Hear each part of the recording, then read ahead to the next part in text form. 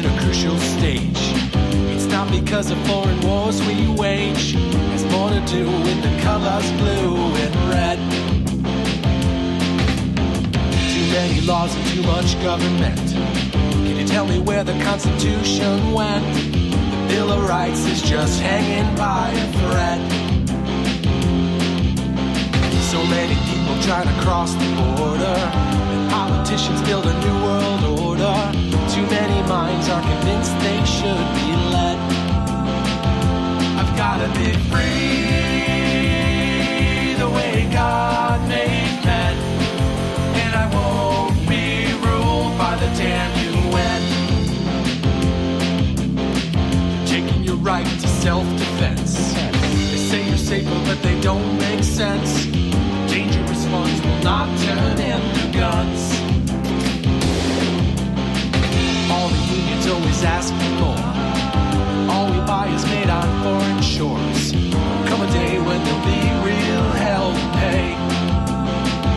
I've gotta be free the way God made men, and I won't be ruled by the damn UN.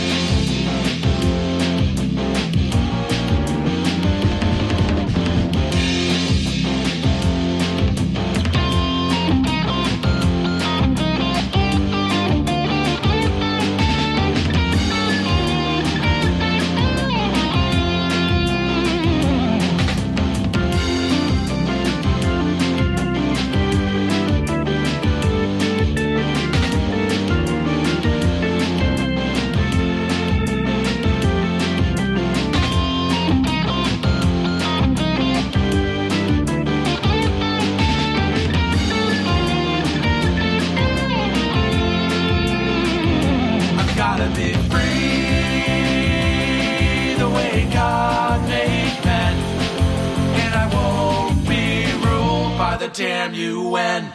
Hello and welcome to today's broadcast of Tap Into the Truth. Hope you're having a fantastic day wherever you are and whatever you may be doing, with all the usual caveats, of course.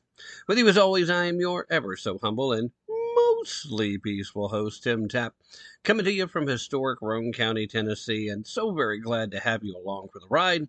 Whether you're listening to the rebroadcast on the Vera Network and on ECW, we're talking about great radio stations in Columbia, South Carolina. We're talking about the Vera Network. We're talking about The Last Frequency. You guys are carrying the show. I hope you're enjoying it. If you're listening to the podcast on the many great platforms that you can find the podcast on, thank you so much for tuning in. I do appreciate it. Meanwhile, I am excited to announce that we have brought on officially at this point a second sponsor. So sponsorship really starting to pop now. We've had some success with the 4patriots.com folks. And, when I say that, I mean we, because you guys made that happen. And the thing is, once we start moving with forward momentum with this kind of thing, that's the kind of thing that continues to build. That's your success, probably more so than mine, because you recognize the fact that you needed some products, you needed to be prepared, and then you were kind enough to use the promo code TAPP, T-A-P-P, to go get those things. You were kind enough to follow the links provided in the show descriptions. You were generous enough to help bring me along for the ride, so that when you made your purchases and you took advantage of your 10% off, that it really helped to elevate the production level of the sponsorship to the show. And now, I guess I need to tell you a little something about what's going on with that sponsorship, because 4patriots.com, they're still the top sponsor, the number one sponsor, so we're going to go with them off the bat, and we'll discuss our second sponsor a little bit later in the hour. But right now, as I mentioned, 4 Patriot Survival Foods is one of the best ways to be prepared for worst case scenarios. And right now, we should all be getting prepared for those worst case scenarios. Right now, we do have experts in the field that are warning us that China is hoarding massive amounts of food. Soon they'll have over 2/3 of the world's corn reserves, better than half of the world's rice reserves, and unfortunately also well over half of the world's wheat. Ask about it, China's going to lie. We know that. Because of that, one of these China experts are telling us that, knowing that they lie, our best estimates are probably woefully low, meaning that half of rice, half of wheat, 2/3 of corn, it's probably an undersell, a conservative estimate, if you will. Anyway, that should lead you to the question of what is it exactly that China knows that we don't. I'll remind you at this point that when it comes to global food shortages, China is the canary in the coal mine. See, China has been for a long time the world's #1 food importer. They literally rely on the rest of the world to keep their people fed. They can't afford to mess up, so they take the necessary steps to have enough food for their people. So what does that mean for average, everyday Americans like you and me? Well, 2 words, my friends: food shortages. And that's why it's a real smart idea right now to start stocking up on the best-selling 4 Patriot Survival Food Kits. Create your own stockpile while you have the chance. We're talking about 4 Patriots Survival Food Kits that are hand-packed in the United States of America. Kits that are compact, that come to you in containers that are easily stacked for ease of storage. They're rated to last up to 25 years. They have different delicious breakfasts, lunches, dinners. You're not going to burn out on any of these things if you had to live on them for a prolonged period of time. And just FYI, they've got a ton of 5-star reviews where they absolutely rave about the taste. Right now, you can get 10% off your first purchase of 4 Patriot Survival Food by typing in code TAPP, T-A-P-P, at checkout. Just go to 4patriots.com, use code TAPP to get that 10% off your first purchase of the 4 Patriots Foods. That's the number 4, patriots.com. Use promo code TAPP, T-A-P-P, to get that 10%. All right, let's start taking a look at what's going on around the world, shall we? By now, you've undoubtedly heard about the leaked documents regarding plans for helping Ukraine prepare for a offensive against Russia. We talked a little bit about this last Friday when Ken was on board with it, because the reports were just starting to surface on last Friday. Well, now we're being told by the White House that, if you're a journalist, you really shouldn't report on what appears to be leaked Pentagon classified documents. I'll remind you, these have been circulating online since going into this past weekend. But no, if you're a journalist, don't report on this. If you're going to talk about something, let's talk about what a great guy Joe Biden is. Let's not discuss the fact that apparently actual classified documents managed to get leaked. Because then we have to get into the nasty, not so pleasant discussion about where did the leak come from? How did it get on there?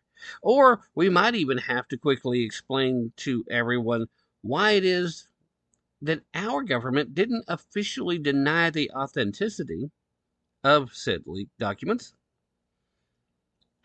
with the same gusto and with the same expediency that we saw other countries around the world that would have been involved with some of these operations, how quickly they denied the authenticity. It's almost as if either A, the Biden administration wants Russia to think these are legitimate documents, or they're afraid that if they lie about it and say that they're not, that they'll get busted down the road and pay a political price at home. After all, they certainly want to act like they're still being tough, standing up with Ukraine. Otherwise, it's harder and harder to justify continuing to send a lot of taxpayer dollars and a lot of military aid, although just a little at a time, trickle, drip, drip, drip to Ukraine, so that they can continue to wash the resources, and then a big chunk of cash end up back in certain bank accounts. Not that I'm insinuating that's the only reason that the Biden administration, and Joseph Robinette Biden Jr. in particular, has an vested interest in a continuation of the conflict in Ukraine. And I would never insinuate such a thing. I would flat out say it, and that's what I'm flat out saying. That is, I don't think there's any question. Of course, there are those folks that want to deny the fact, they want to ignore what's obviously in front of their face, and that's fine. It doesn't make any sense to continue to take half measures. So if you're genuinely trying to help, it's time to either step up or back off completely and let things to settle on their own, because you're not doing favors for the people of Ukraine by continuing a war of attrition in the middle of a hot shooting conflict, which is basically what both things going on right now happen to be. But anyway, back to what the White House is telling American journalists that they should or should not be doing. See, John Kirby went out. In case you were wondering, John Kirby's currently residing under the title of Coordinator for Strategic Communications at the National Security Council. Well, he made his case during the White House press briefing on this past Monday, as the U.S. government scrambles to respond to what some suggest may be the largest breach of classified secrets since the Edward Snowden saga. Kirby said from the podium, after facing repeated questions about the documents, quote, "Without confirming the validity of the documents, this is information that has no business in the public domain."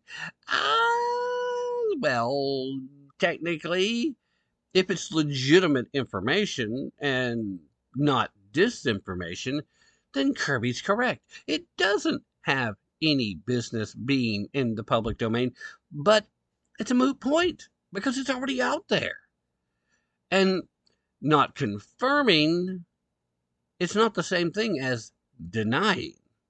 And they've definitely made a point of not denying. In fact, I pointed out last Friday when we were talking to Ken Crow, when this was still a breaking news story, that the most surprising aspect of this is that there wasn't flat-out denials about the legitimacy of these documents. Anyway, Mr. Kirby continued by saying it has no business, if you don't mind me saying, on the front pages of newspapers or on television. It is not intended for public consumption, and it should not be out there. But again, Mr. Kirby, sir, it's already out there. It's all over the internet. It's literally been circulating around the world hundreds of thousands, if not hundreds of millions of times, propagated on every social media outlet, propagated on every news outlet around the world. So why you want to say that American journalists shouldn't be talking about it? If nothing else, we should be talking about the fact that it's out there. We should be talking about the possible ramifications if this is legitimate. We should be having the tough, hard discussions in regards to, what do we do if we find out that Ukraine leaked it? Do you suddenly have to start backing off your sharing of intel with Ukraine?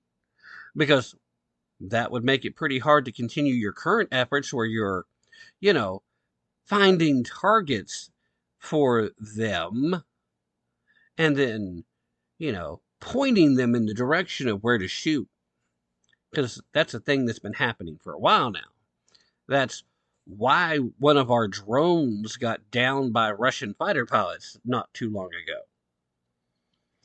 They were not exactly happy that we're using our drones to pinpoint targets for Ukrainian military operations. We've been involved with military operations there in ways that we've not even completely admitted to. Now, I'm not sure that I'm buying the whole extreme reports that there are, in fact, boots on the ground and that we are actively engaged along with some of our European allies in the region. I don't know if it's to that extent, but I will say that if that turned out to be the case, it wouldn't be too surprising at this point. I really don't think it's happening because I think Joe Biden lacks the moral courage to commit to any actual military operation. That's why I'm pretty certain that sometime in the next couple of weeks, given the nature of the military operations we just saw China conducting in the Taiwan Straits, I'd be surprised if sometime in the next couple of weeks we don't see them take more provocative action, perhaps even a few softening salvos before China makes full-blown run to reunify Taiwan. I think we are best case scenario a couple of months away. But honestly, I'd be surprised if it's that far out.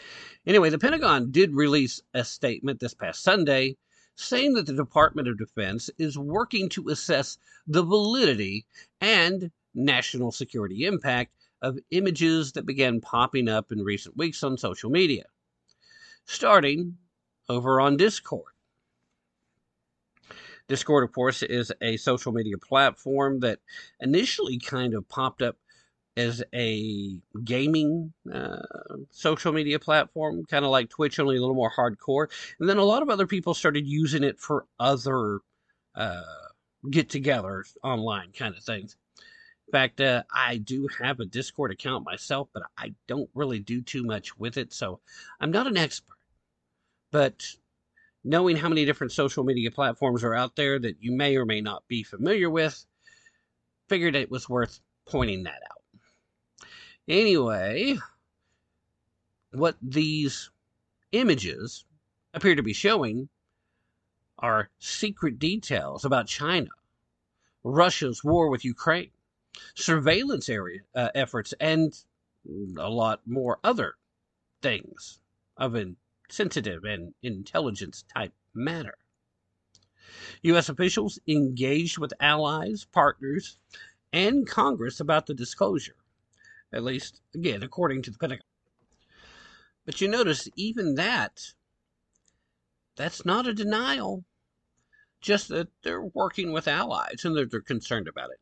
Now, the U.S. defense official, well, a particular one, speaking to the Washington Post, said that many of the documents look like they were prepared for General Mark Milley.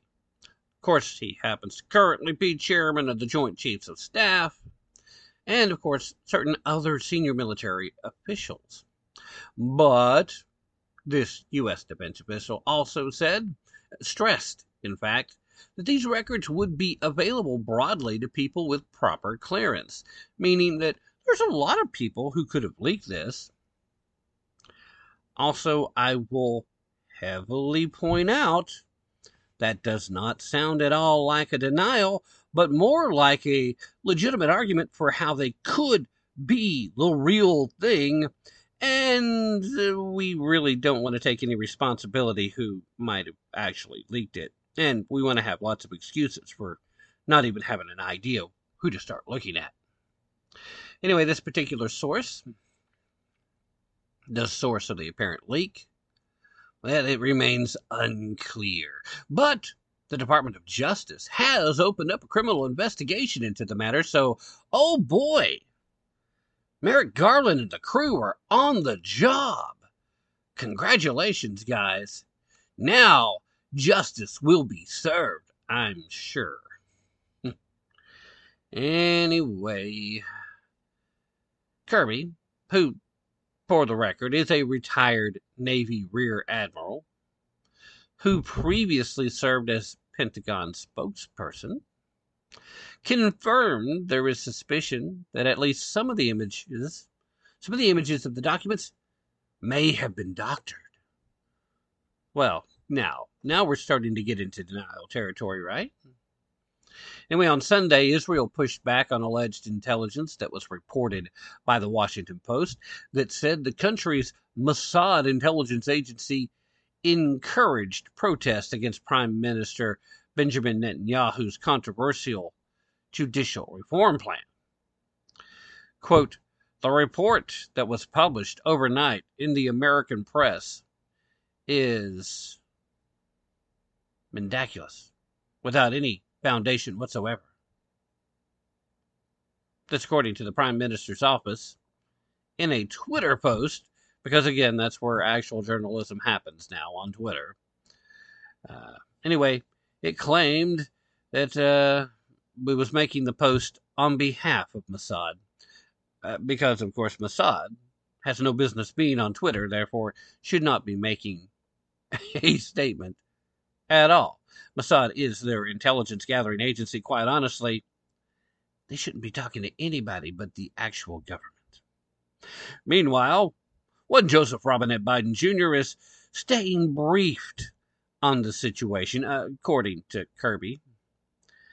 Asked whether the suspected leak is contained and whether there's an ongoing threat, Kirby responded by saying, and I'm a little surprised at the candor and honesty here, we don't know.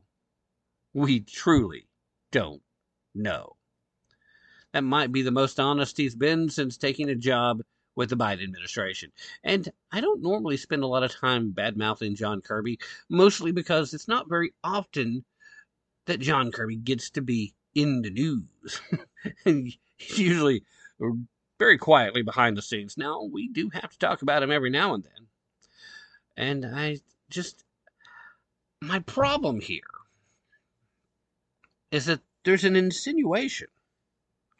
There is a clear-cut, nearly a threat, but I mean, he said it in a non-threatening fashion, but he made it very clear.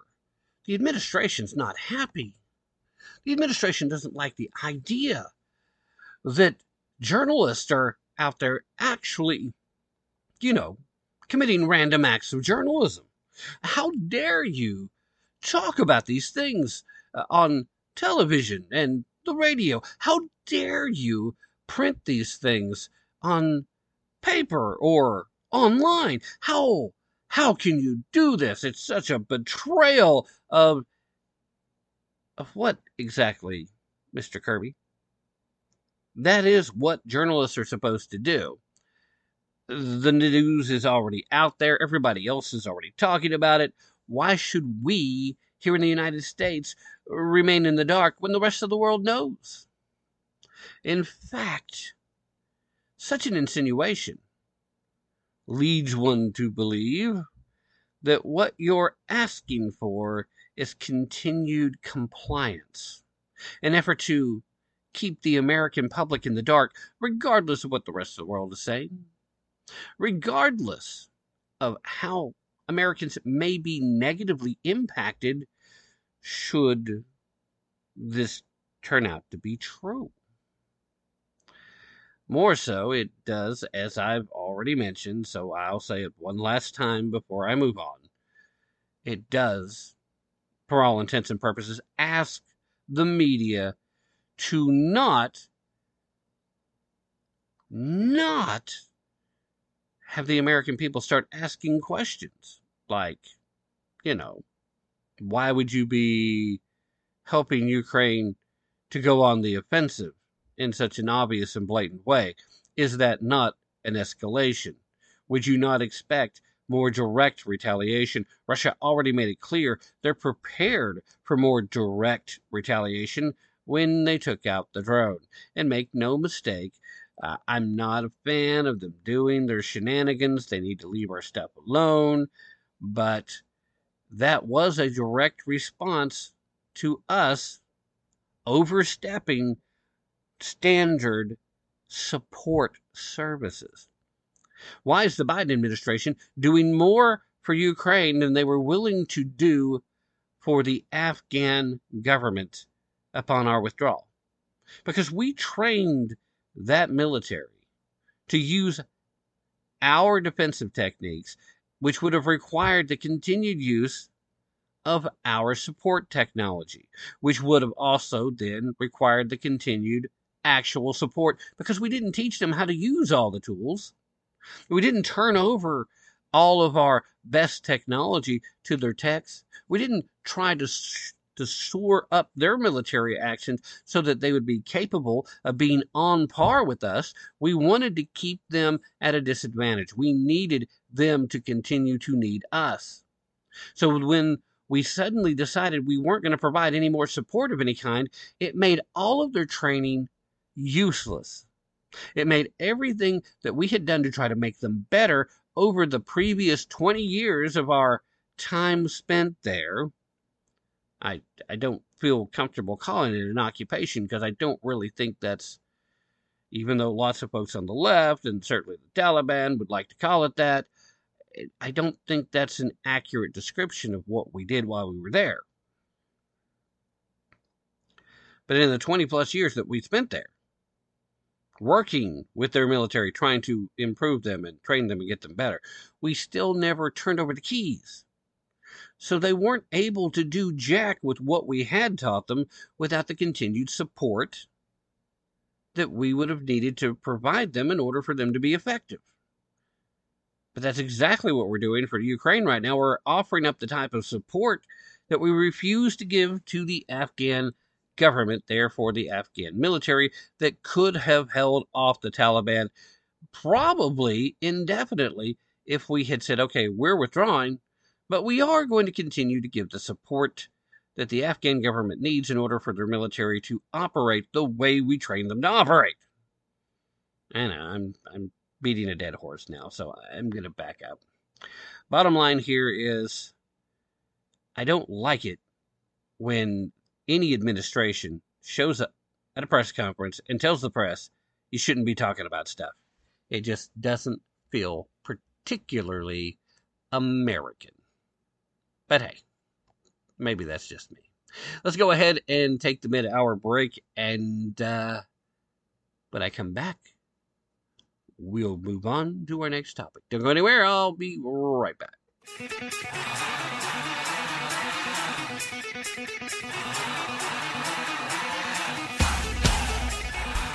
Hello, America. This is Ken Crow with Conservative Daily Briefing, and you are listening to Tim Tap into the Truth.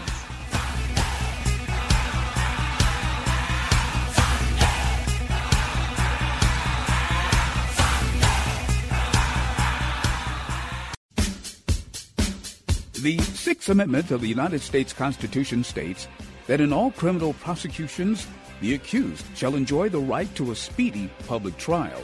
Hello, I'm Ron Edwards. On today's page from the Edwards Notebook, brought to you by Constitutional Grounds Coffee. The penalty for trespassing on government property like the United States Capitol building is 6 months in jail, plus $1,000 maximum penalty. Yet, Americans who went into the U.S. Capitol building on January 6th have been detained for more than 10 months. Representative Marjorie Taylor Greene and 5 other representatives have discovered that those still locked up have possibly been physically abused and in some cases denied medical care. Allegedly, authorities are committing misprison of felony by knowing about certain individuals being put in solitary confinement before being indicted. I urge you to join me in contacting our representatives now and demand the January 6 Americans be released today. Thank you, Representative Marjorie Taylor Greene, for checking in on those still locked up while the Biden regime abuses this entire republic every single day. I'm Ron Edwards. If you want the best coffee ever, simply go to theronedwards.com and place your order now for Constitutional Grounds Coffee, the coffee you want in your cup. Ron Edwards, the new voice of America. These stocks designed specifically for people who haven't started investing yet, or don't know how to do it, or haven't been trained how to do it, or are worried about investing in the stock market that they've never done before. It's a robo-advisor system that really simplifies the investing process. The challenge we all have is that as you work and you grow in your career, you have to put something aside for yourself when you retire around 65 years old. And the idea of Beanstalks is to simplify that whole process. In other words, put aside 10% of your salary each week, maybe just $100, and let it go to work in the stock market for you. And what Beanstalk does is basically automate that process for you. Easy to set up. You can transfer directly from your bank account, and it puts it into exchange-traded funds, which are baskets of many stocks, which gives you diversification. That's the whole key. The idea that you can have this done for you weekly or bi-monthly. But the most important thing is to start now and make it so that you are putting something aside for your own retirement. Beanstalks just makes it really simple to do.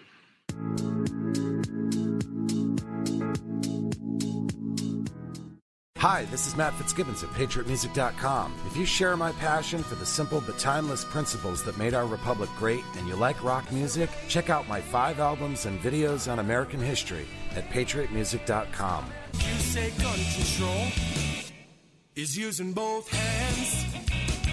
I've gotta be free the way God made man, and I won't be ruled by the damn UN. Constitutional Grounds, the hot air roasted coffee that produces a smoother, richer, healthier, and less acidic coffee. Our unique hot air roasted coffee has a most delicious taste that everyone is raving about. Because you want the best, Constitutional Grounds is the coffee you want in your cup. Simply go to theronedwards.com and click on to the Constitutional Grounds coffee display to make your purchase, and to be sure to use the RE20 promo code, and you will receive a 20% discount.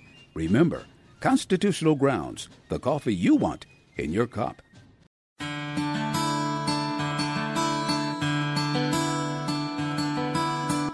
This is Matt Fitzgibbons from PatriotMusic.com, and you're listening to Tim Tap and Tap Into the Truth.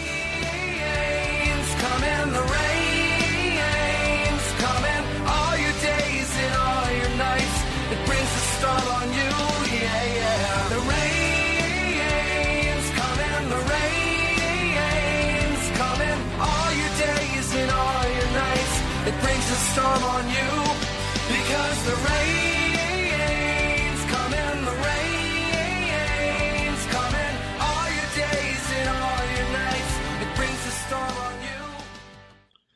All right, ladies and gentlemen, thank you so very much for staying with us through that very brief break. And the rain is coming. Matt Fitzgibbons hits the nail on the head with that one. Man, I wish it wasn't the case, but at this very moment, there's a secret Fed bailout happening, and it's looking like 2008 all over again. Banks are collapsing, executives are taking fat bonuses, and the White House is running to the rescue. While regular people, people like you and me, we're struggling. We can't pay our bills. We can't fill our gas tanks. Then, suddenly, Joseph Robinette Biden Jr. has the nerve to bail out wealthy Americans again, but not the little guy. Well, guess who's paying for that? You guessed it, you are. But you don't have to play their game anymore. Opt out of the system. Move your cash into gold and silver now, before it's too late. Call Goldco at 855-387-2932 to learn the 3 simple steps that you can take right now to protect your savings with gold and silver. Take action today to protect yourself and your family from financial collapse before the White House takes it all away from you.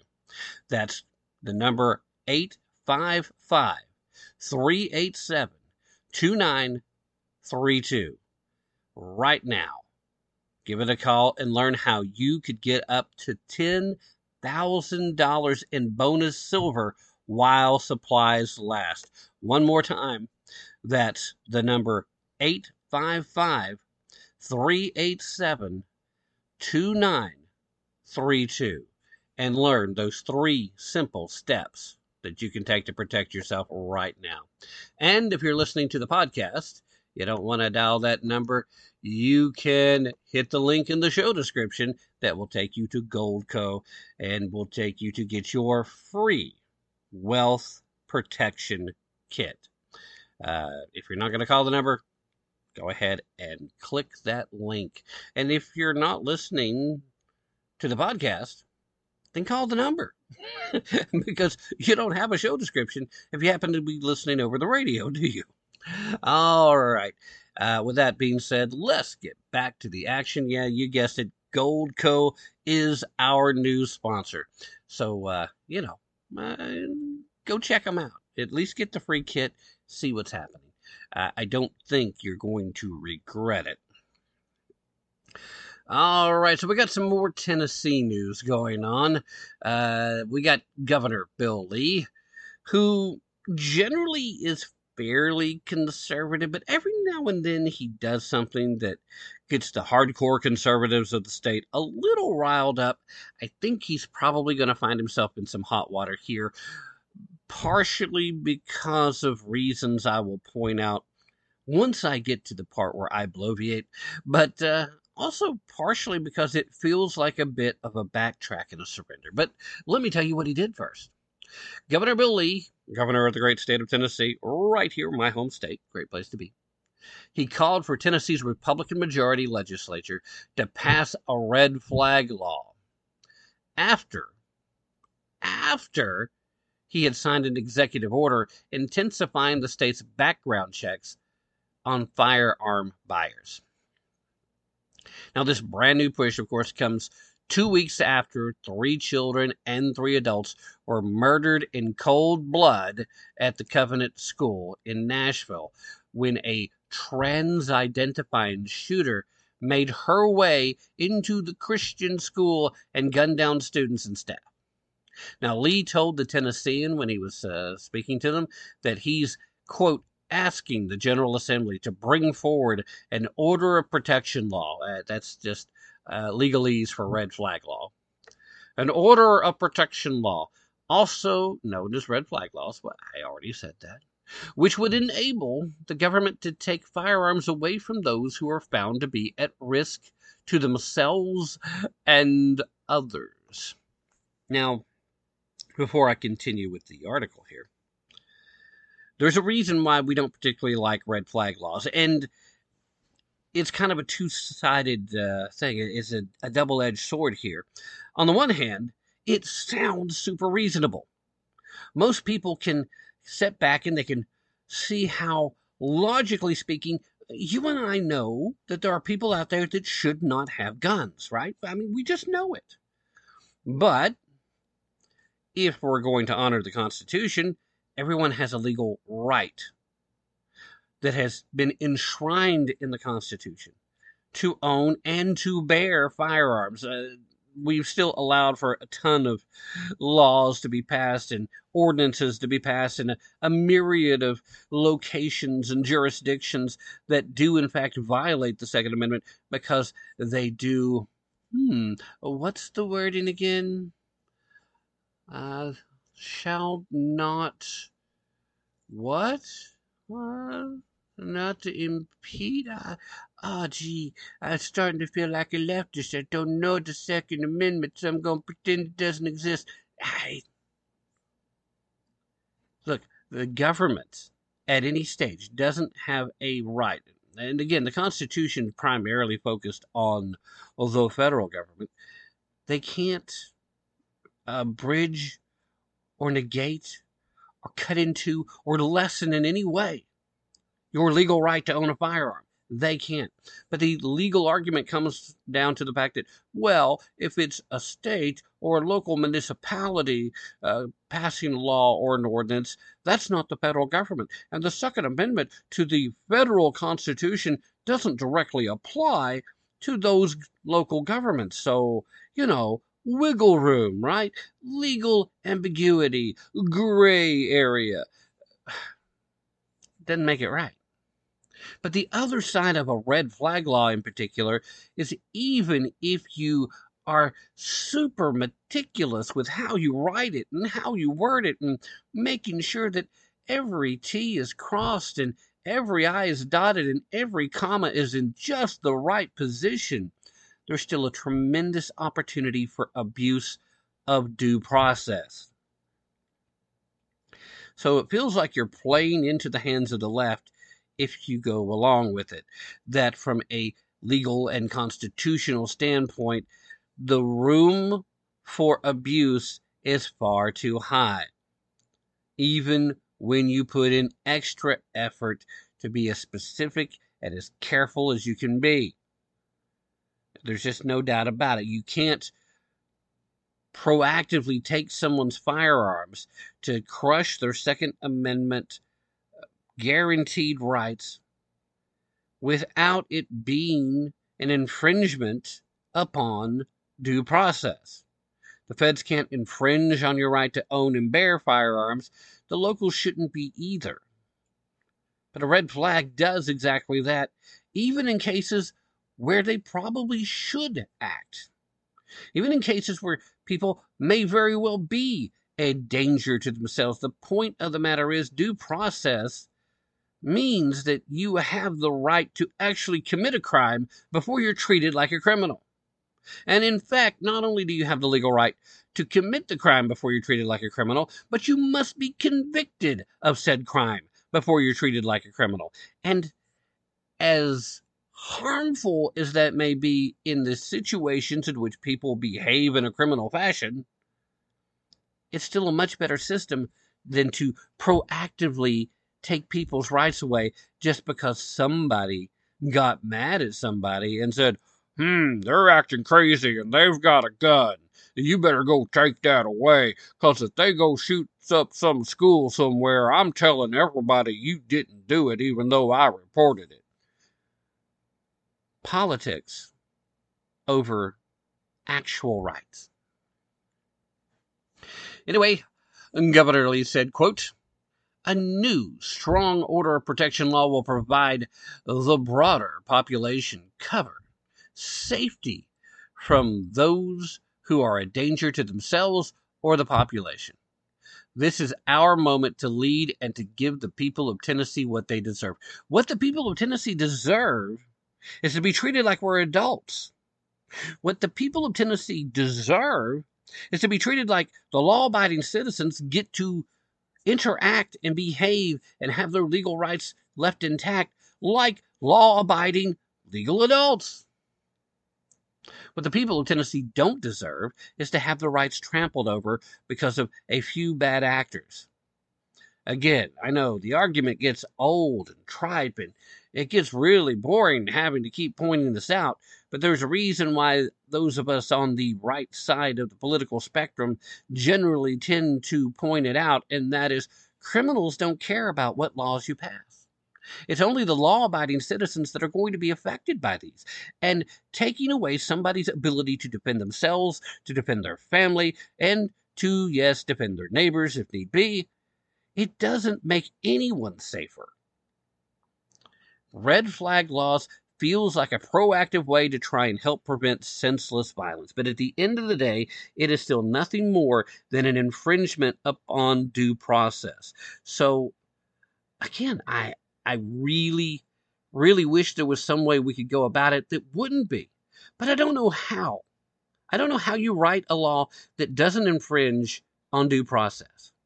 I just don't know how you can do it. How can you do a red flag law that doesn't? If somebody's got an idea out there, feel free, run it by this way. I will get behind it if you can show me. But see, that's the tricky part. Now, I'm not going to say there isn't a way, but I'm going to say I certainly don't see a way. I don't understand why others are so adamant that, yes, it can be. Then, of course, other people, the leftists in particular, they just like the idea of passing red flag laws because they know that's just one more tool in the arsenal to take guns out of the hands of the law-abiding public. Now, Lee's executive order that he signed creates a 72-hour period for any new criminal activity and court mental health information to be reported on the Tennessee Instant Check System. The background check system that's currently used by the Tennessee Bureau of Investigation when you, in fact, purchase a firearm. Now, under the order, the TBI is required to tell Lee's office and the General Assembly within 2 months of, quote, any barriers to complete, accurate, and timely reporting of information that is accessible in TICS. Now, red flag laws, which are on the books in 19 different states currently, including Republican-led states Indiana and Florida, specifically target those deemed to have mental health issues and allow a state court to issue an order for law enforcement to confiscate weapons from those ruled to be at risk. Now, the problem still comes back around to the fact that we have seen, as recently as the Obama administration, an effort to deem all returning active duty veterans as suffering from PTSD, whether they are or aren't, whether they show any signs or not. Just automatically, if you were on an active duty front where you may or may not have seen battle, well, you must have PTSD of some kind, period, and we're going to treat you like that. That alone would be grounds under most of these red flag laws to just take guns away from all veterans. You know, people that, generally speaking, have the best training and are probably the most qualified to safely own them. Now, again, I believe that there's a lot of well-qualified and legally responsible adults out there that own firearms that aren't necessarily veterans of our great military services. It's not a slight on any of them at all. But it is pointing out the absurdity and the hypocrisy of the folks on the left when they try to play this game. Now, again, the states of Florida and Indiana worked very, very hard at trying to keep a very narrow scope with a very set framework of how you would go about doing this. But the possibility of it being abused still remains. In fact, there's been multiple cases of exactly that. The 28-year-old Covenant school shooter who stockpiled 7 firearms, which, by the way, guys, in this part of the country, that's just a good start on a collection. That's not even an excessive number. I know some folks, particularly in some northern states where they think it's sinful to own a gun, there are 7 guns. What do you need 7 guns for? In this neck of the woods, it's like, wow, I can't believe she only had 7. That's hardly even enthusiastic at all. Anyway, stockpiled 7 guns. This young lady who, for whatever reason, thought she was a dude, was receiving treatment for an emotional disorder. Not the transgenderism. We're not allowed to act as if that's a disorder anymore, although until about 5 minutes ago, it was very much considered exactly that by every psychology professional on the planet. Anyway, according to the Nashville police, she was receiving treatment, and her parents didn't want her to own guns. But you see, 28 years old, no way of knowing on the background checks that the address that she was living at was, in fact, her parents' home. They just had to check the address and make sure that the mail was being received there. That checks. And there you go. Bob's your uncle. You can legally buy the firearms. You passed all the other parts of the background check. So, do we want emotional disorder treatment showing up on the background check? I suppose if you're going to do background checks for gun ownership, purchasing legal guns, that there's probably not a lot of harm in that. But I still don't understand how you can do that and still be compliant with HIPAA laws. Now, I get it, since COVID happened, HIPAA seems to have taken a back seat. It's almost like a forgotten thing, and it'll stay there until somebody on the left starts whining really bad about it again. There's no question. That's what it's going to take. But right now, how do you put this type of treatment into a background check without violating HIPAA? Anyway, opponents of red flag laws, people like me, we argue that they pose a threat to Second Amendment rights and to due process. Wow, I've already done that. And do not prevent criminal acts. Wow, I already pointed that out too. Former National Rifle Association spokeswoman Dana Loesch, I like Dana Loesch, by the way, told the Daily Wire, red flag laws are only about two things: removing your due process protections and seizing your guns. The mental health of the individual in question is not treated. You're declared guilty and penalized in an ex parte process. And after, must pay to defend yourself before a judge. There is no evidence to support that they reduce gun homicide. There already exist ways to have a dangerous individual adjudicated mentally unfit or placed in temporary custody due to the threat they pose either to themselves or others. Not exercising those options isn't the same as no options existing. Well, I guess that's why she was a spokesperson for a long time. She's got the talking points down. And yes, those are talking points. But unlike the talking points from the left, these talking points are based on, facts, reality, what actually happens in the real world. Who knew? Anyway, in a statement that was shared again with the Daily Wire on Tuesday of this week, Tennessee House Speaker Cameron Sexton said that the House is, quote, willing to work towards bipartisan solutions to protect all children at their schools, in their communities, and inside their homes, as long as any order of protection law has a level of due process, protections from fraudulent claims, and a quick judicial hearing for individuals who pose imminent threats. Sexton also added, "We all appreciate Governor Lee's leadership and his commitment to finding solutions to stop tragedies like the Covenant School shooting from 2 weeks ago." Now, I think they've already done the best thing that they're capable of doing. They quickly passed bills that provide dollars to get additional armed security into public schools and created a grant so that private schools can do the same.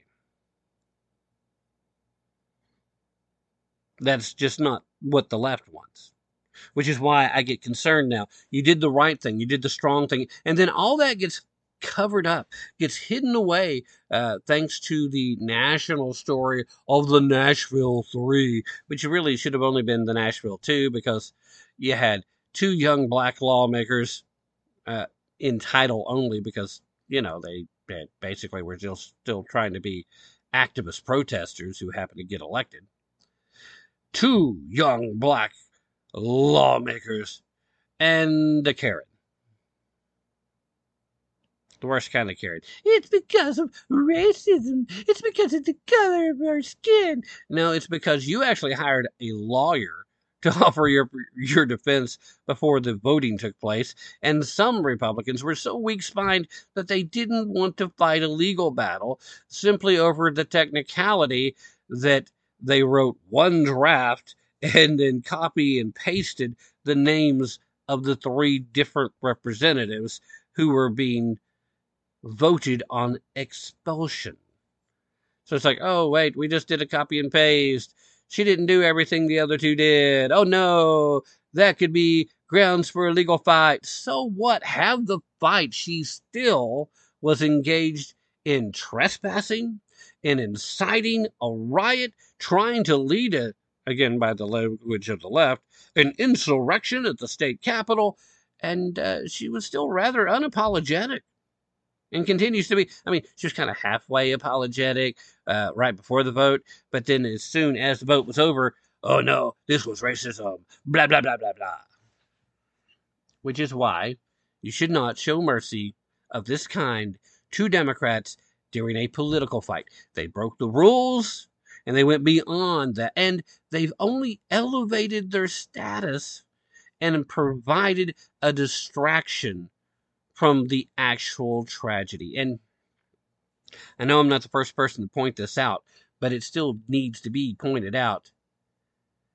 Kamala Harris could not get to Tennessee fast enough as soon as the expulsion vote took place. She had to show up and talk about how these young men had to get a bullhorn to be heard. How their racist Republicans in Tennessee are so busy trying to silence the voices of color. But no visiting with the families of the victims of the shooting. Not even a phone call. Not from barely there Beijing Biden, and not from Kamala Harris. As far as I know, no worthwhile Democrat at the federal or state level, even though the feds want to make this a big to-do. Quick could not, practically broke your own neck from the whiplash trying to get here so fast once you saw the opportunity to try to control the optics and a chance to distract everybody from the fact that it's been rhetoric from the left that has elevated the temperature to a point of violence blowing over from a lot of these young, confused people who probably should be medicated, probably should be getting a little more emotional help than what they're getting, and to get them wound up tighter than, well, I can't say what first came to mind, not appropriate for the radio, so I'll stop right there, but wound up so tight that they're ready to snap, and then just turn them loose and say, all right, guys, transgender genocide, they're trying to do it. Go out there, fight back, be ferocious. You're gonna have to fight. No, we can't talk about their rhetoric. We can't talk about how Republicans have recently been removed in other states for the exact same thing. I know, because the Republicans deserved it. They've got an R at the end of their name. We're not even going to discuss that. I mean, anyway, let's transition out of this hour. We'll reset the hour, and on the other side, we will come right back. Don't go anywhere.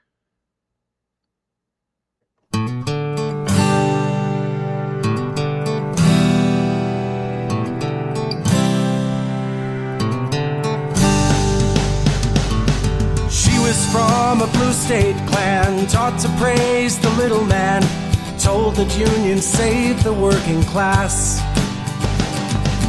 He was raised a red state son, to love the flag and own a gun, warned about the greed within the mass. They met beneath the moonlit sky, a college party drunk and high, and when they had degrees they said their vows.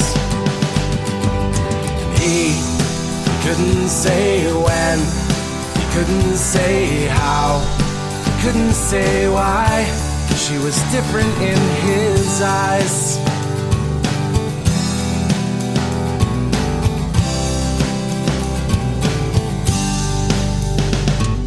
They built careers and had a kid, tried to live like their parents did, but both their parties taxed them close to death.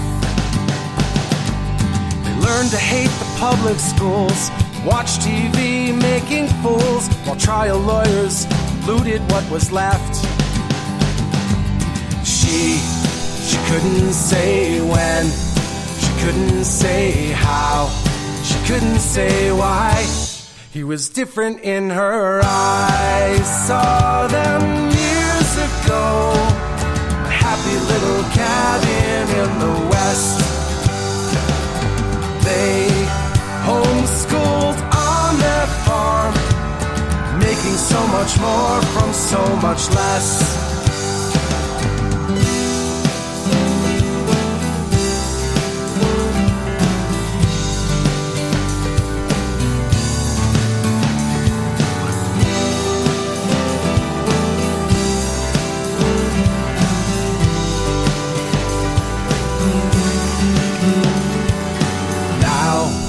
They can say when, they can say how, and they can say why. They're different in your eyes.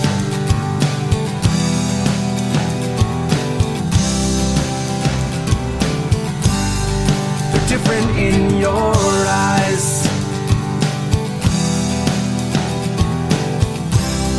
They're different in your eyes.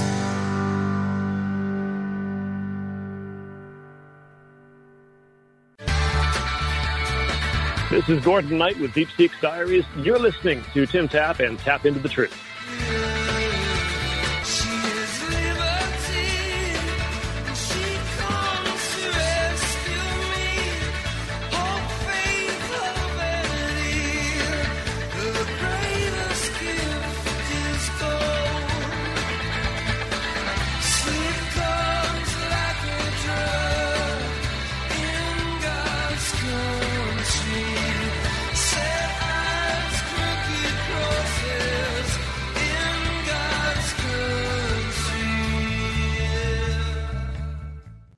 All right, ladies and gentlemen, we are now diving headlong into hour number 2 of today's broadcast.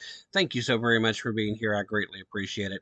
That little liner as we rolled into the hour, you heard Mr. Gordon Knight, literally a political refugee here in the United States, a fugitive from Canada, because, you know, he and his family were writing technical manuals for electrical guides.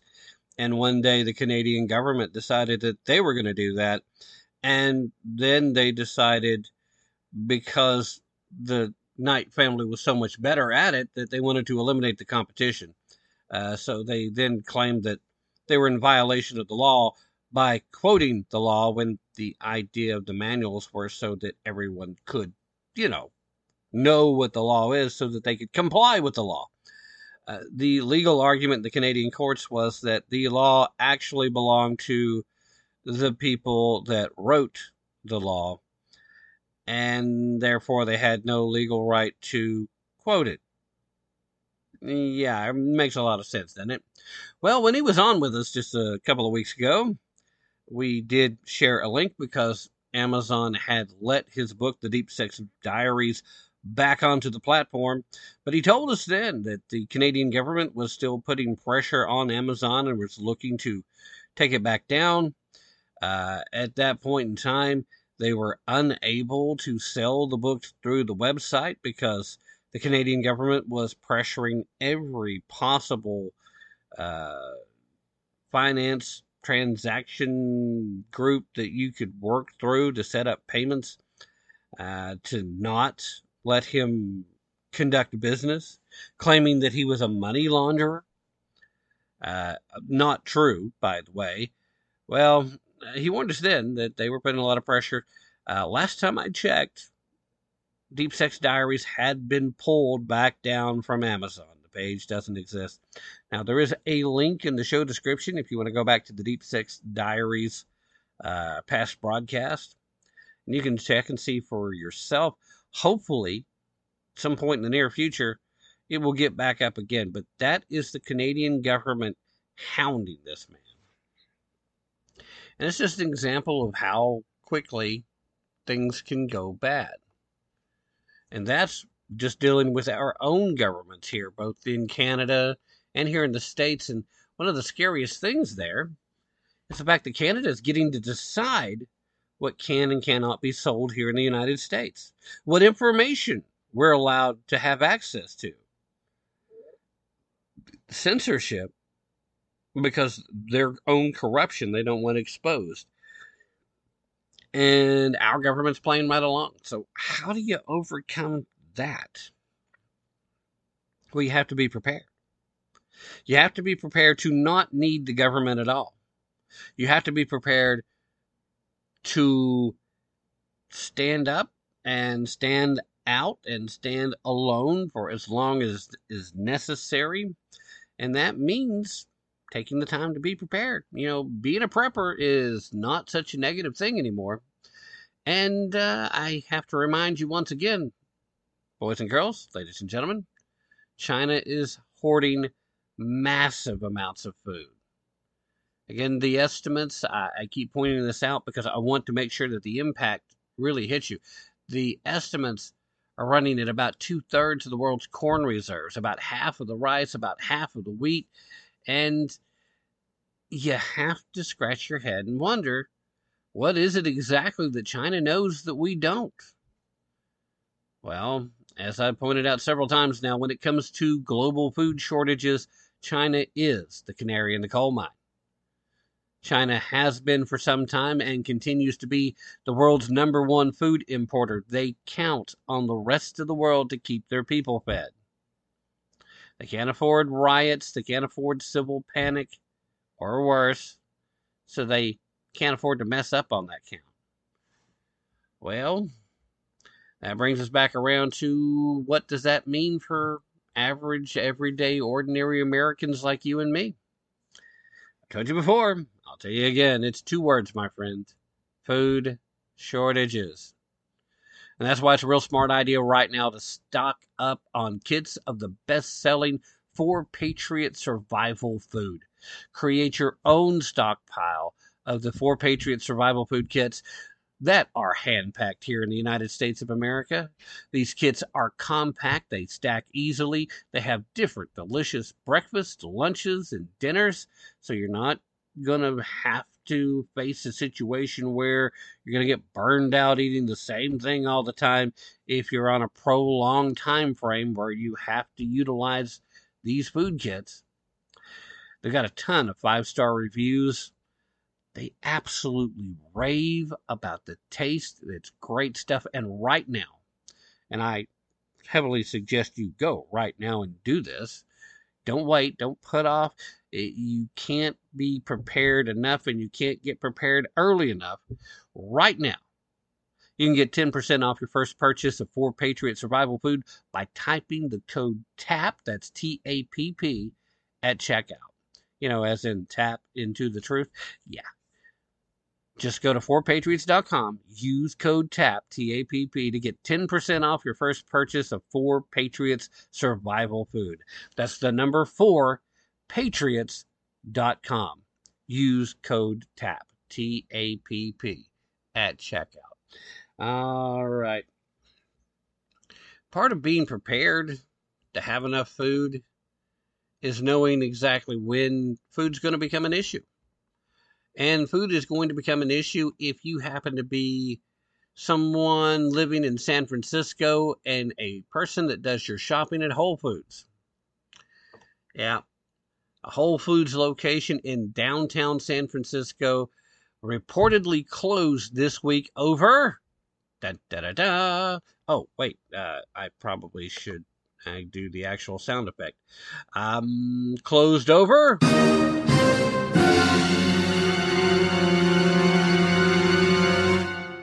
high crime and unsafe conditions for employees. Yeah, that's not something that's new to the San Francisco area at this point. It's just a shame that that's what it's come to. The number of arrests in San Francisco has fallen significantly over the past 3 years amid calls from prominent officials, including the San Francisco Democratic Mayor London Breed, to defund law enforcement. Well, Whole Foods will shutter a location at Trinity Place at 8th and Market Streets over rampant drug use outside of the store. In a statement, they said, quote, "We are closing our Trinity location only for the time being." See, they're kind of hopeful that the folks in San Francisco, the people that are in political office in particular, and law enforcement might actually step up and do the things necessary to fix the problem. If I was the folks running Whole Foods, I wouldn't hold my breath on that one. But anyway, They said it's only for the time being, and they continued in their statement, if we feel we can ensure the safety of our team members in the store, we will evaluate a reopening of our Trinity location. Now, what that's really saying is they don't want to shut down there. Obviously, they feel like it's a community that is a good fit for them. All of San Francisco probably meets the Whole Foods general business philosophy. They know who they're marketing to. But according to a source in San Francisco City Hall, speaking on the condition of anonymity, they were speaking that to different news outlets that the drug use and criminal activity from individuals near the store played a role in the closure. Really, no doubt, they said as much. The downtown portion of San Francisco has also suffered from declining foot traffic in recent years since government lockdown sequestered employees in their homes and apartments, all a part of the COVID lockdowns, right? Now, the Whole Foods location, which opened at the beginning of last year, was meant to be the flagship store for the brand in San Francisco and feature a variety of food products endemic to Northern California, according to a press release from the organic grocery chain. The store's design included nods to classic San Francisco architecture, such as the Golden Gate Bridge and the former Crystal Palace Market.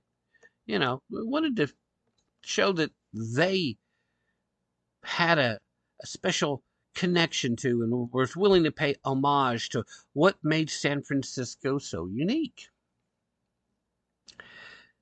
Crime in San Francisco has been blamed for severely diminishing the quality of life and contributing to a mass exodus of residents and businesses. Pharmacy giant Walgreens closed several locations in the city, while technology retailer Best Buy has struggled with safety issues related to organized retail crime. Technology companies like Tesla and Oracle were among the 352 companies that moved their headquarters from Northern California over the past 4 years, that according to a report from the Hoover Institute.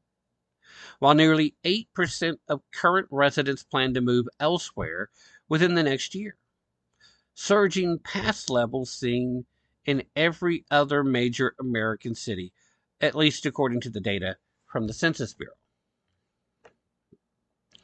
The closure of the Whole Foods locations comes shortly after the murder of Bob Lee, the prolific technology entrepreneur and the founder of Cash App, as he visited the city from Miami for a business meeting.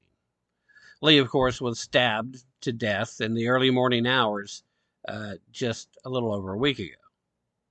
Tesla chief executive Elon Musk and former UFC champion Jake Shields were among the well-known individuals who criticized San Francisco leadership over the death of Lee and launched a renewed debate about crime and homelessness in the city. Except it shouldn't be a new debate, should it? I mean, it should be an ongoing debate until the problem's solved. Not, oh, well, we've just gotten used to it. That's just business as usual in San Francisco. Champion track cyclist Ethan Boyles was killed. A former fire commissioner, Don Caramin... Okay, sorry, Don. I'm not even going to attempt your last name. I'm not going to attempt it. I'm stopping right there. He was attacked last week in San Francisco. The former was hit by a car that crossed the center line of the road, while the latter was attacked by a group of homeless people who slashed him in the face and beat him with a pipe in front of his mother's house. That's the former fire commissioner there. He was going to visit his mom. Was attacked. Now, a lot of people would say, oh, why are you talking about that, Tim? That's in San Francisco. We know things are bad in San Francisco. It's not just happening in San Francisco. Wherever you have uber leftists in charge and wherever you have Soros-backed DAs running DA's offices, you have this reaching new levels. Walmart is closing 4 stores in Chicago. It's cute here because they don't want to mention the crime being a factor, but it's pretty obvious, even from their statement, that crime is a factor. Walmart announced the closure of 4 stores in Chicago, Illinois, on Tuesday, April 11th, 2023, due to poor performance at the locations, a move that also occurs as the city sees worsening crime rates. Now, first of all, as much as we've talked about Chicago and the crime ongoing there and how bad it's gotten over the last decade plus, one has to ponder, how much worse could it actually get? And yet the uptick is demonstrative and measurable. It has gotten worse and continues on a downward path. A big part of what I've been asking myself for the last little bit, and I thought about writing up a monologue for probably a Sunday broadcast discussing the issue, how bad does it have to get? See, Chicago just recently decided they'd had enough of Lori Lightfoot, but then in the general election, where suddenly Lori wasn't on the ballot to split votes for we want the craziest leftist guy we can get, they went ahead and voted for the craziest leftist guy that was left on the ballot, and this guy is actually worse than Lori Lightfoot from a political standpoint. And believe me, I didn't think that was a phrase I would be able to say, honestly, without some level of exaggeration, yet here I am. It's not an exaggeration. It is the reality. This guy makes Lori Lightfoot look, well, almost like Mitt Romney. You know, not really conservative, but kind of sounds a little more conservative than your average Democrat. That's and given the things that Lori Lightfoot has said in the past, that's still a big leap to the right from where she's at. All right. Now, the retail behemoth, aka Walmart, said that the 4 locations have not been profitable since they opened the stores. Since they opened the first of the 4 nearly 17 years ago, with annual losses doubling in the past 5 years. The 4 Walmart stores that remain open, I can't believe that a city the size of Chicago only had 8 Walmarts. I mean, there's at least that many in Knoxville, and Knoxville's not as big as Chicago. And I'm not knocking Knoxville. I love Knoxville. I stay out here in the boonies away from it. Don't want to live there. But I don't mind traveling there, and it's not a bad place. Currently, we're still run by Democrats, so I'm for fear of the direction it's going. But anyway, I digress. Only 8 Walmarts in Chicago. That's astounding to me. Chicago's a big... I've been to Chicago. I like Chicago. Of course, the last time I was there, it's been a number of years. Crime wasn't as bad as it currently is, or anywhere close to it. And it had a great friendliness to visitors. I would hope that the hospitality is still the same, but it seems unlikely given everything that's happening. Anyway, they said that the 4 stores that remain open continue to face the same difficulties as the 4 they're closing, but the executives for Walmart believe that shuttering some of the locations actually creates the best opportunity to keep the others open. Might actually have some self-policing from the folks that want to keep a Walmart. Might try to help cut down on the shoplifting and the organized crap and maybe the crime going on the outside, which in turn will lead to a better chance of profitability for the stores. More people going to shop at these stores, keeping the doors open, you know. I mean, Walmart's big thing, especially once they started opening so many different locations, was that they could make enough profit at a couple of stores that they could afford to lose some cash in a few stores as long as they were serving underserved neighborhoods, right? And that's not a bad thing. I actually like the fact that they were willing to do that. They're still immensely profitable over the whole, but there does still come a point where your profit and loss sheet, it's just unsalvageable.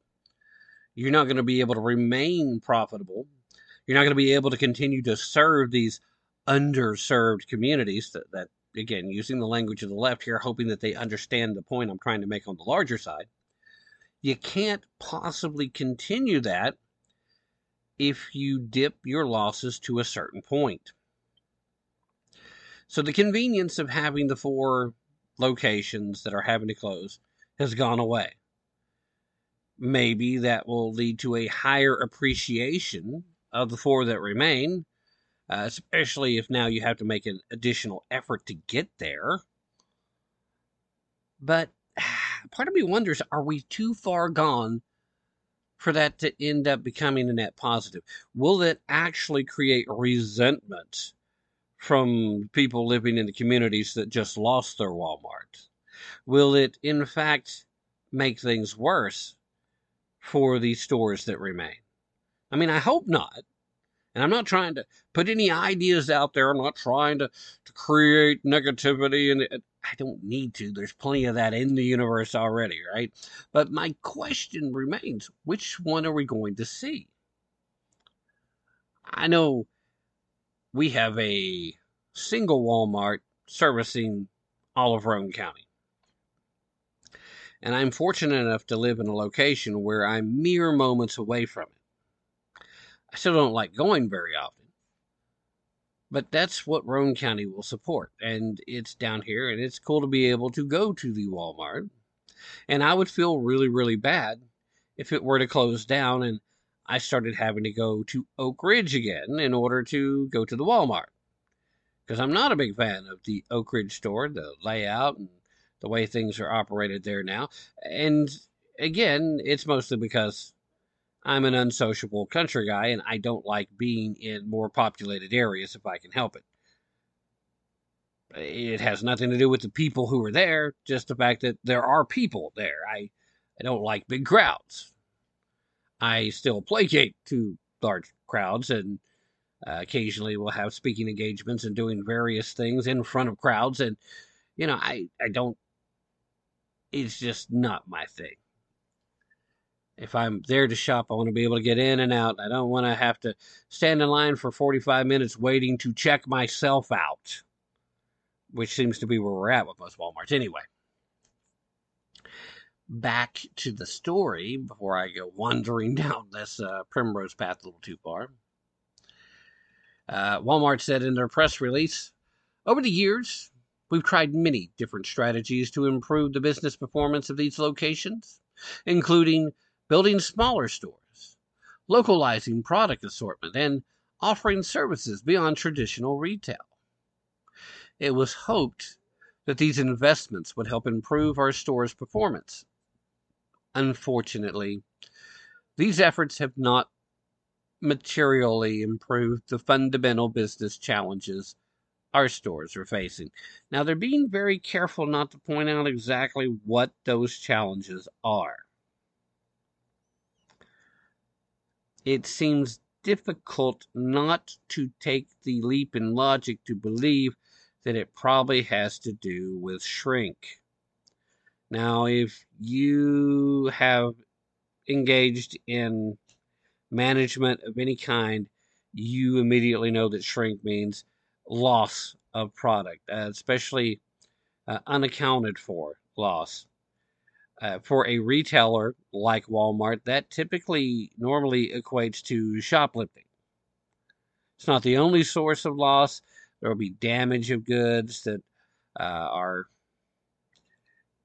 they're mishandled by people in the store and then they just try to hide it, or employees possibly breaking stuff and then, hiding it on the shelf until you can find it later so that nobody knows it was them. Whatever it may be. Shrink is just loss. All right, it's actual product that has unaccounted for disappeared. No dollars in exchange for it not being there anymore. All right. So they're being real careful not to mention what their business challenge is. But for a retailer like Walmart, it's hard to imagine that shrink is not the issue. Associates at the affected locations will be permitted to transfer elsewhere. Walmart added that they will continue seeking solutions to racial inequity and food deserts in Chicago. So they're acknowledging that the only reason that they left these stores in the places, in some cases as long as 17 years, for as long as they have operating at the losses that they've been operating at, was out of a commitment to serving, again, their language, underserved communities. Which also means they're acknowledging that that might be part of why they're having to leave. So the decision to shutter the 4 locations comes 1 month after Walmart closed the firm's remaining 2 stores in Portland, Oregon. Walmart CEO Doug McMillon said in an interview with CNBC, talking to them last year, that the company's been impacted by an uptick in shoplifting and warned that stores will close if the phenomenon is not resolved by city officials. They didn't make that statement here in Chicago, but again, it's kind of hard to imagine that that's not at least a significant part of the issue. Back when he was just talking about Portland, he said theft is an issue. It's higher than what has historically been. We've got safety measures, security measures that we've put in place by store location. I think local law enforcement being staffed and being a good partner is part of that equation, and that's normally how we approach it. I keep mentioning that it's hard to believe that's not part of the equation here in Chicago. And that has a lot to do with the fact that lawlessness in Chicago has increased dramatically over the past 4 years. There were 490 homicides in the Windy City as of 2019. Before murders soared to 772 in 2020, 800 in 2021. This, of course, as nationwide Black Lives Matter protests occurred in the wake of the death of St. George Floyd. Chicago Democratic Mayor at the time, Lori Lightfoot, who has a personal police unit with 71 officers assigned to protect her, meanwhile, proposed eliminated $80 million from the Chicago Police Department budget in 2020. Now, she wasn't about to give up any of the 71 officers assigned to protect her. She wasn't about to give up the nasty, mean old guns that Republicans need to take away from you commoners. But they won't do it because they don't have courage, because they're in the pockets of the gun lobby. Again, Lori, if you were, willing to give up 70 of those 71 officers, that might have went a long way towards slowing down some of this actual crime out there. And you would have still had one officer to protect you. I don't know how many you feel like you need, but if you have that many enemies, maybe you shouldn't be mayor of any location. Just throwing it out there. Food for thought. The Cook County Commissioner, Brandon Johnson, was elected last week to succeed Lori Lightfoot as the next mayor of Chicago. Like I mentioned, he's not any better than she is. In fact, he's worse. In fact, by every measurable metric that I can find, he may be a lot worse. He defeated the former Chicago Public Schools CEO Paul Vallas, a moderate rival who had supported increasing law enforcement and bolstering public safety. He won in a relatively close race, probably could not have won had not a majority of the people who had supported Lori Lightfoot in the original primary election they had not shifted over to him. Johnson, of course, garnered criticism throughout the campaign, which centered largely on the city's struggles to handle rising violent crime, for his description of the Defund the Police movement as an actual, real political goal in 2020. He was given a radio interview, 2020. Excuse me. Of course, he denounced the statement in later interviews. Couldn't quite stand up to the heat of the words he had already said. Anyway, the announcement of the Walmart closures also comes on the very same day that reports revealed that the Democratic National Committee selected Chicago as the host city for the 2024 convention, where currently resident of 1600 Pennsylvania Avenue, Joseph Robinette Biden Jr. is expected. I'm not real sure who is expecting it, but according to sources, he's expected to secure the nomination to run for a second term. I would have to say, not so fast, my friend. I'm not sure he's going to be the nominee. I have a hard time buying it. Anyway, let's take the mid-hour break as I run just a smidge long. Don't go anywhere. I will be right back after this very brief break. Stay where you are.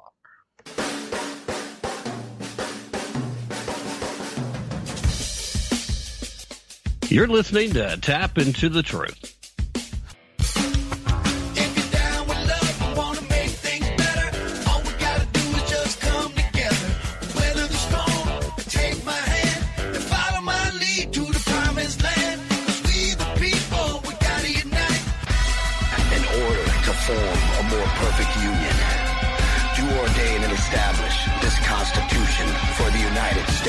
Of America.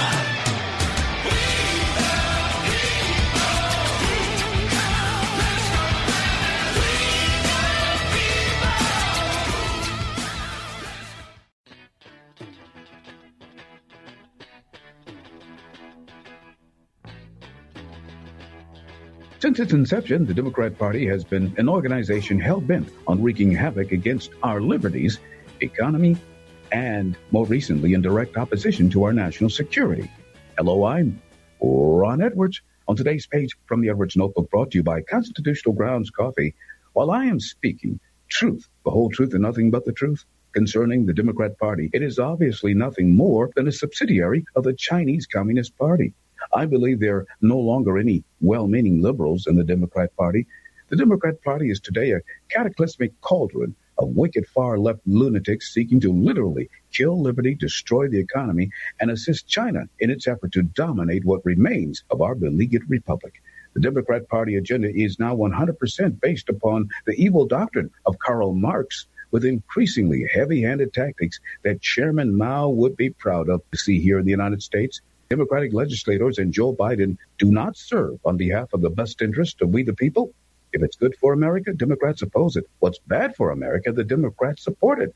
The wide open borders and illegal border crossing invasion is self-evident of that fact. I say we stop the demented Democrats before they kill our republic. I'm Ron Edwards. See ya on the next page from the Edwards Notebook.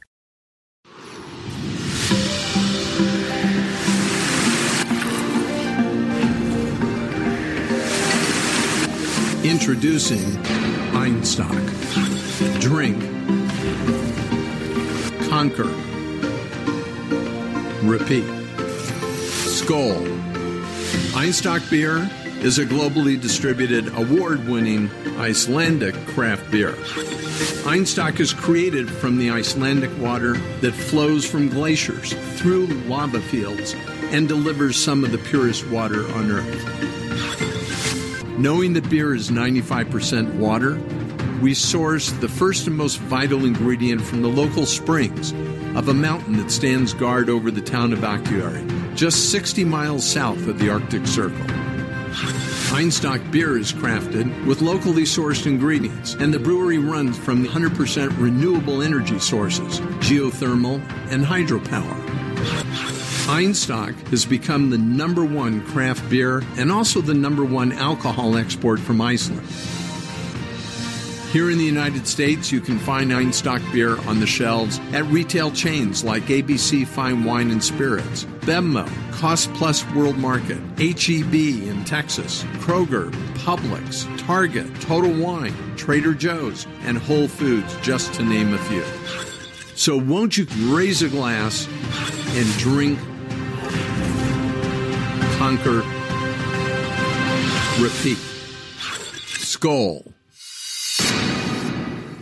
Hi, this is Matt Fitzgibbons at PatriotMusic.com. If you share my passion for the simple but timeless principles that made our republic great and you like rock music, check out my 5 albums and videos on American history at PatriotMusic.com. You say gun control is using both hands.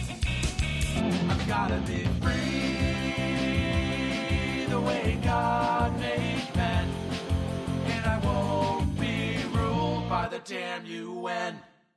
Constitutional Grounds, the hot air roasted coffee that produces a smoother, richer, healthier, and less acidic coffee. Our unique hot air roasted coffee has a most delicious taste that everyone is raving about. Because you want the best, Constitutional Grounds is the coffee you want in your cup. Simply go to theronedwards.com and click on to the Constitutional Grounds coffee display to make your purchase, and to be sure to use the RE20 promo code, and you will receive a 20% discount. Remember, Constitutional Grounds, the coffee you want in your cup.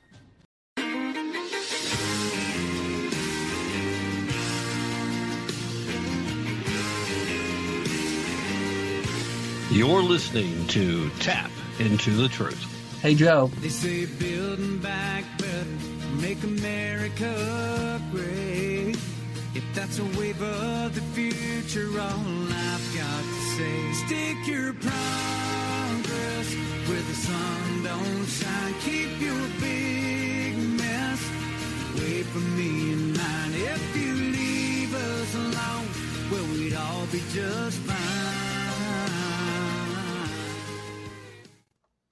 That's right, ladies and gentlemen. We would be just fine if it wasn't for all the insanity that we've got going on, especially at the federal level right now. I tell you what, it's incumbent upon me to remind you of the warnings that are being expressed by my second sponsor, Goldco. See, there's a secret Fed bailout happening right now, and it's looking like 2008 all over again. Banks are collapsing, executives are taking fat bonuses, and the White House, well, it's running to their rescue. Not ours, theirs. Of course, regular people, we're out here struggling. Can't pay the bills, can't afford to put tanks of gas all the way to full. I certainly feel bad if you're driving a big truck or something bigger. Then, suddenly, out of the blue, Joseph Robinette Biden Jr. has the nerve, the unmitigated gall, to bail out wealthy Americans and people with strong ties to the Chinese Communist Party, bailing them out again. And remember, when we're talking about the certain bank bailout from just a few weeks ago, we're talking about more than half of that money only going to 10 accounts. That's how wealthy these folks are. And despite their best efforts to say to the contrary, guess who's actually paying for that? Yep, you are. You tax-paying person, you. How dare you be a producer rather than a moocher?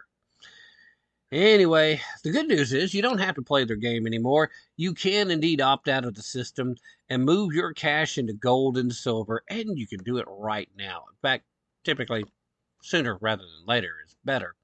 Need to do it? Well, before it's too late. Call Goldco right now at 855-387-2787. 2932 to learn the 3 simple steps you can take right now to protect your savings with gold and silver. Take action today to protect yourself and your family from financial collapse before the White House takes it all away from you. Call 855-387-2932. Call them right now and learn how you could get up to $10,000 in bonus silver while supplies last.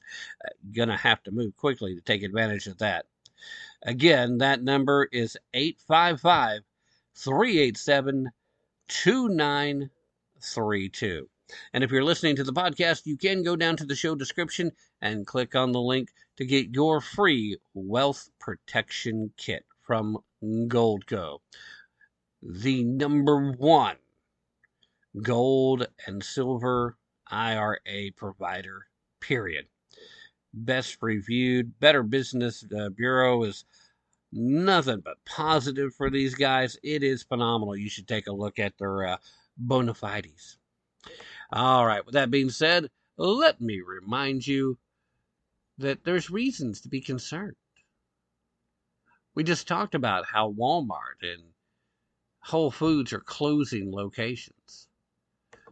Well, we just saw Joe Biden miss a golden window, at least that's how it's being referred to restock the strategic petroleum reserves. You know, the petroleum reserves he depleted to give oil to parts of Europe instead of, keeping it strategically here.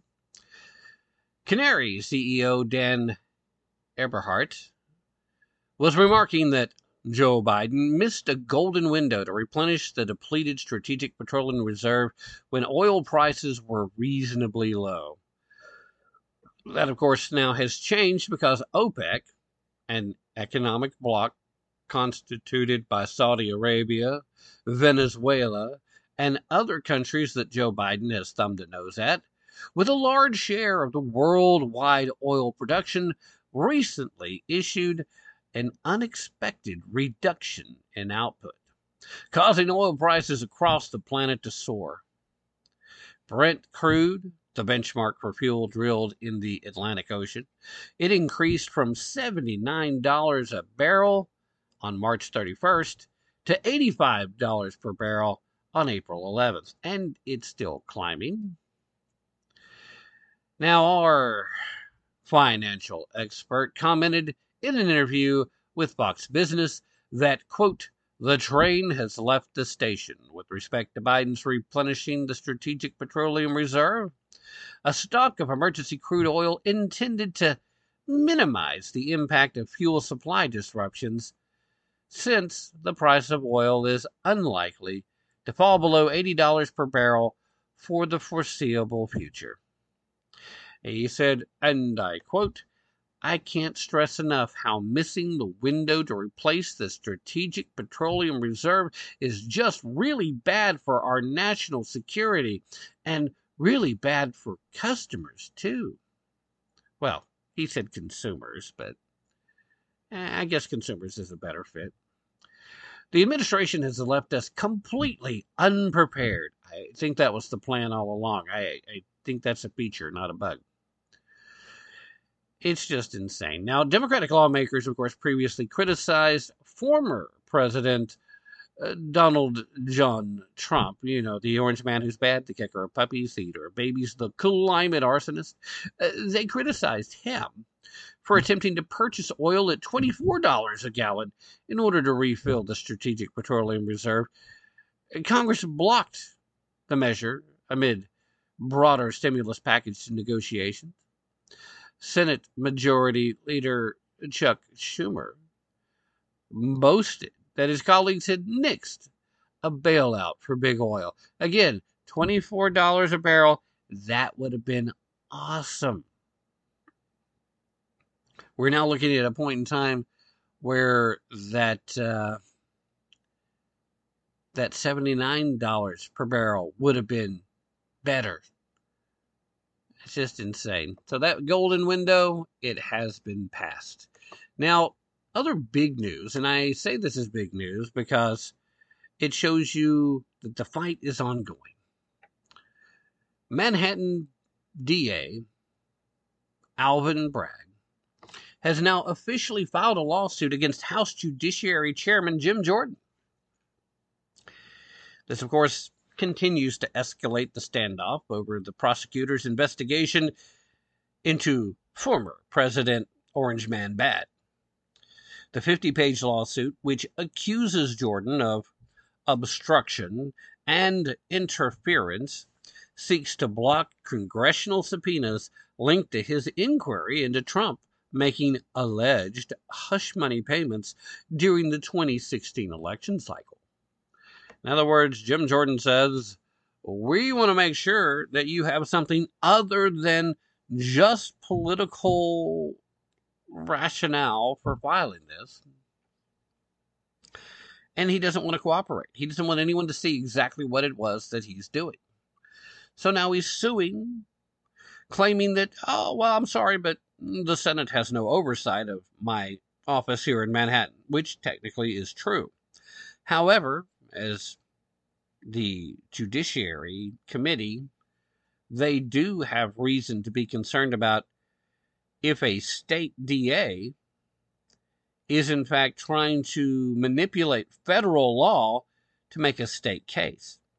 So we got a lot of murky territory here, and I don't think we're going to get a very clean answer here either, no matter how far up the court system this ends up going. Anyway, as I previously mentioned, Jordan had announced some subpoenas. In fact, it was just last week that he did so. These subpoenas demanding a deposition from former New York County Special Assistant District Attorney Mark Pomerantz, who has been gung-ho about criminally charging Trump. Our good friend, former Special Assistant District Attorney Mark, he abruptly resigned along with one other prosecutor leading the Trump inquiry back in February of last year after Bragg reportedly expressed doubts about the case he inherited from his predecessor. In a resignation letter, that letter came to light that Pomerantz insisted Trump was, in fact, quote, guilty of numerous felony violations. He has since opened a law firm with the other prosecutor who quit, one Carrie Doon, and earlier this year came out with a tell-all book called People versus Donald Trump. Probably should have been titled Certain People Against Donald Trump, but anyway. Jim Jordan said that the public statements that had been made by the former special assistant prosecutor about the investigation, quote, strongly suggest that Bragg's prosecution of President Trump is politically motivated. Trump, who has broadly denied any wrongdoing, is months into another bid for the White House. Jordan, a supporter of the former president, has placed scrutiny on federal funds being used in the probe. Now, that seems appropriate because why is a DA who's assigned to the Manhattan district having to use federal funds to investigate this in the first place? Bragg's office said roughly $5,000 in federal forfeiture money was used on expenses related to the investigation of Trump and the Trump Organization that were incurred between October of 2019 and August of 2021. Jordan responded to this by saying that the panel may consider legislation, quote, to enhance reporting requirements concerning the use of federal forfeiture funds and or to prohibit the use of federal forfeiture funds to investigate a current or former president or presidential candidate. Now, I get what Jim Jordan, man of the people. I get what he's trying to do there. In saying this, it seems appropriate that they make it clear that there should be restrictions. If you're using federal dollars for something, you should lay out exactly what those dollars are for, and the state should not have discretion to use it in ways that do not fall within those very specific parameters. By the same token, probably shouldn't be making forfeiture dollars available, period, because as longtime listeners of the show will recognize, I'm not a big fan of this whole notion that you can be using, well, I'm not a big fan of the whole idea that you can even take forfeiture money from people, considering that it's not just criminals that they're doing this from. It's another violation of due process. They grab up money and property from people just because they deem it to be suspicious, even when there's no evidence of a crime having been committed or that there was a commission of a crime that was going to be committed.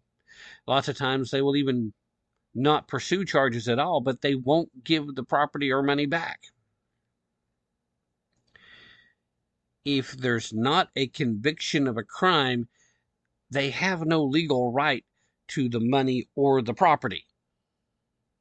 Shouldn't be allowed. And it certainly shouldn't be collected to the point that, okay, well, we're collecting it because a lot of states have now started making it illegal within the states, but they can still take federal versions of it because the federal government will probably never move to make forfeitures a illegal thing, even though clearly it is a violation of due process. Anyway, back to this point. If it's federal dollars, then the Fed should be very much in control of how they're spent. With Jordan signaling this particular month that others, including Bragg himself, may also be subpoenaed as they demand information from the prosecutor's office, the lawsuit also asked the court to declare, just state outright as invalid any subpoena targeting the district attorney or current or former employees of his team. In other words, hey, you guys, don't let him do this. That's really all it's to say. And maybe it's just me, but that just kind of makes me want to know what it is he doesn't want to deal with. What is it you don't want becoming public, that you won't be able to put back in the bottle? What genie is about to be released here? I demand that you deem this to be invalid. Anyway, Bragg's lawyer filed a lawsuit in the United States District Court for the Southern District of New York. In addition to Jordan, the suit also lists the House Judiciary Committee and his former special prosecutor guy who quit as a defendant. Don't know why he's putting him on there too. I guess he's not in the good graces. So best be careful that doesn't make Mr. Pomerantz decide that he wants to testify. Because see, the current subpoena, it just seeks to compel Mr. Pomerantz to testify in a deposition on April 20th. Oh, that's coming up real soon, isn't it? April 20th of 2023. Chairman Jordan's demands, including his subpoena to Mr. Pomerantz, seek highly sensitive and confidential local prosecutorial information that belongs to the office of the district attorney and the people of New York.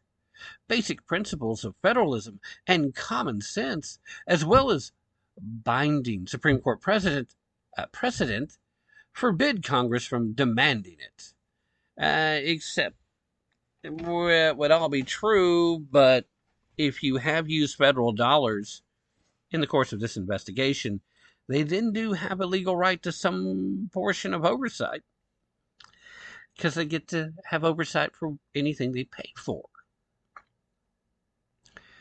On the face, I don't disagree with your premise, but as soon as you use federal dollars, you open yourself up to this. Now, folks have been asking the Judiciary Committee for comments. It was directed to a tweet sent out by Jordan himself, where he said, quote, "First, they indict a president for no crime. Then They sued to block congressional oversight when we ask questions about the federal funds they say, they admit, they acknowledge that they used to do it. Within a couple of hours, Judge Mary K. Viscasil denied Bragg's motion for a temporary restraining order to freeze the subpoena against Pomerantz, but did order responses from the defendants by April 17th and scheduled a hearing for April 19th, one day before Jordan scheduled the deposition. So that could be interesting. The lawsuit, of course, comes one day after a panel announced a field hearing scheduled for next week in Manhattan to examine how Manhattan District Attorney Alvin Bragg's pro-crime, anti-victim policies have led to an increase in violent crime and a dangerous community for New York City residents. Bragg, of course, responded by releasing the statement on Twitter, defending his record and calling the planned hearing a political stunt. I mean, what else is he going to say? He is a Democrat, he's a leftist, and he's not about to say, oh crap, the jig is up, they got me. Nope. They're just trying to protect the orange man. Well, it sounds like you're trying to protect yourself, dude. If you got nothing to hide, why do we not even know what the actual crimes that you accused Donald Trump happen to be? Oh, I know. The commission of writing a check, and commission of sending a wire, and but to cover up a crime. That's what makes that a crime. So what is the crime he's covering up? Oh, yeah, as far as we can tell, because it wasn't actually in the indictment as it was released, you're still trying to make a case that somehow you can tie that to federal election law, right? You're violating federal election law. Not your jurisdiction, my friend, and, well, more appropriate, as one of my esteemed co-workers at the day job would say, not your monkeys, not your circus. And you definitely got monkeys in your own circus there, pal. You need to understand, had you not used federal dollars to do this, you'd have a much stronger case. Democrats on the House Judiciary Committee, of course, have criticized their Republican colleagues for focusing so much on Bragg, saying, quote, in a desperate attempt to protect Mr. Trump, the most extreme House Republicans are already trying to bully the law enforcement officers involved. This, of course, coming from Representative Jerry Nadler, the ranking member on the panel for the Democrat side. Of course, he said that in a statement after Trump was indicted. Quote, I do not know how this case will be decided, but I do know that D.A. Bragg will not be deterred or intimidated by the political stunts Jim Jordan and House Speaker Kevin McCarthy throw at him. Yeah, except that's not what they're doing, is it, pal? That's what the left's going to tell Democratic voters, but that's not what they're doing. They're trying to get to the truth so that the American people can know the truth. Now, it may be motivated partially to protect Donald Trump, but that same protection is protection you're going to want afforded to you when it's your time for due process. And again, this whole monkey show is a smack in the face to the very concept of due process, let alone law and order. That's going to have to be it for tonight, ladies and gentlemen. Thank you so very much for joining me. As always, I do appreciate it. And remember, don't take my word for it. Definitely don't take their word for it. Be prepared to put in some effort, and most importantly, use your brain if you really want to tap into the truth. And one final message tonight for one Joseph Robinette Biden Jr. This is Tim Tapp. Let's go, Brandon. Hey. Let's go, Brandon. Hey. Let's go. Let's go. Hey. Let's go, Brandon. Let's go, Brandon. You know what they say, ho? Let's go,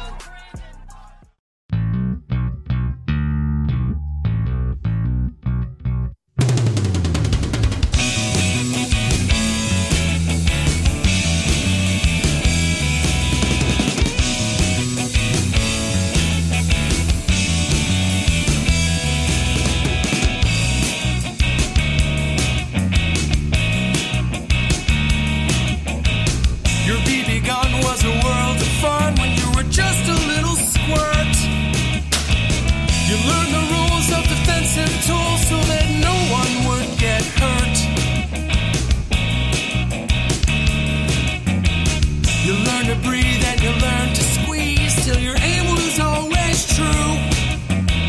You made the rite of passage, man, with your first real 22.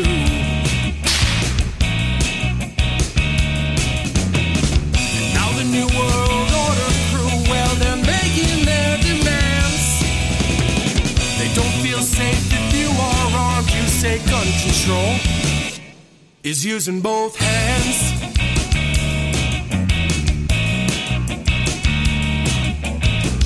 Founders knew the Second Amendment was the final one to keep, to hold our other rights intact so we never become sheep.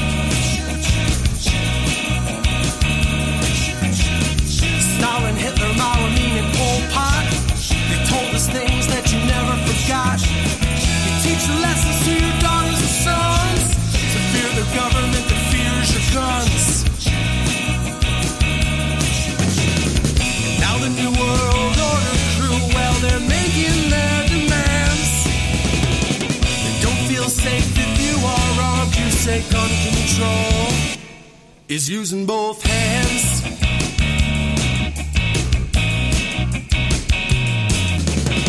Well, I prefer the 308 to the tiny 223.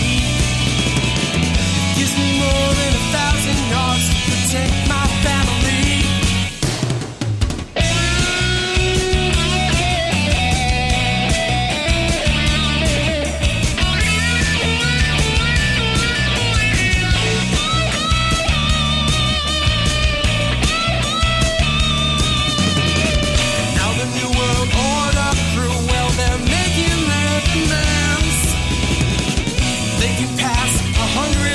But we still won't give a damn. All our enemies, they know the deal. If they try to take this land, they have no chance if we keep saying gun control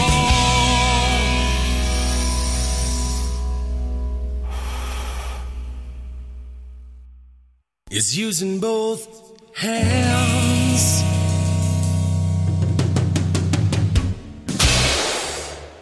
Evil is powerless if the good are unafraid.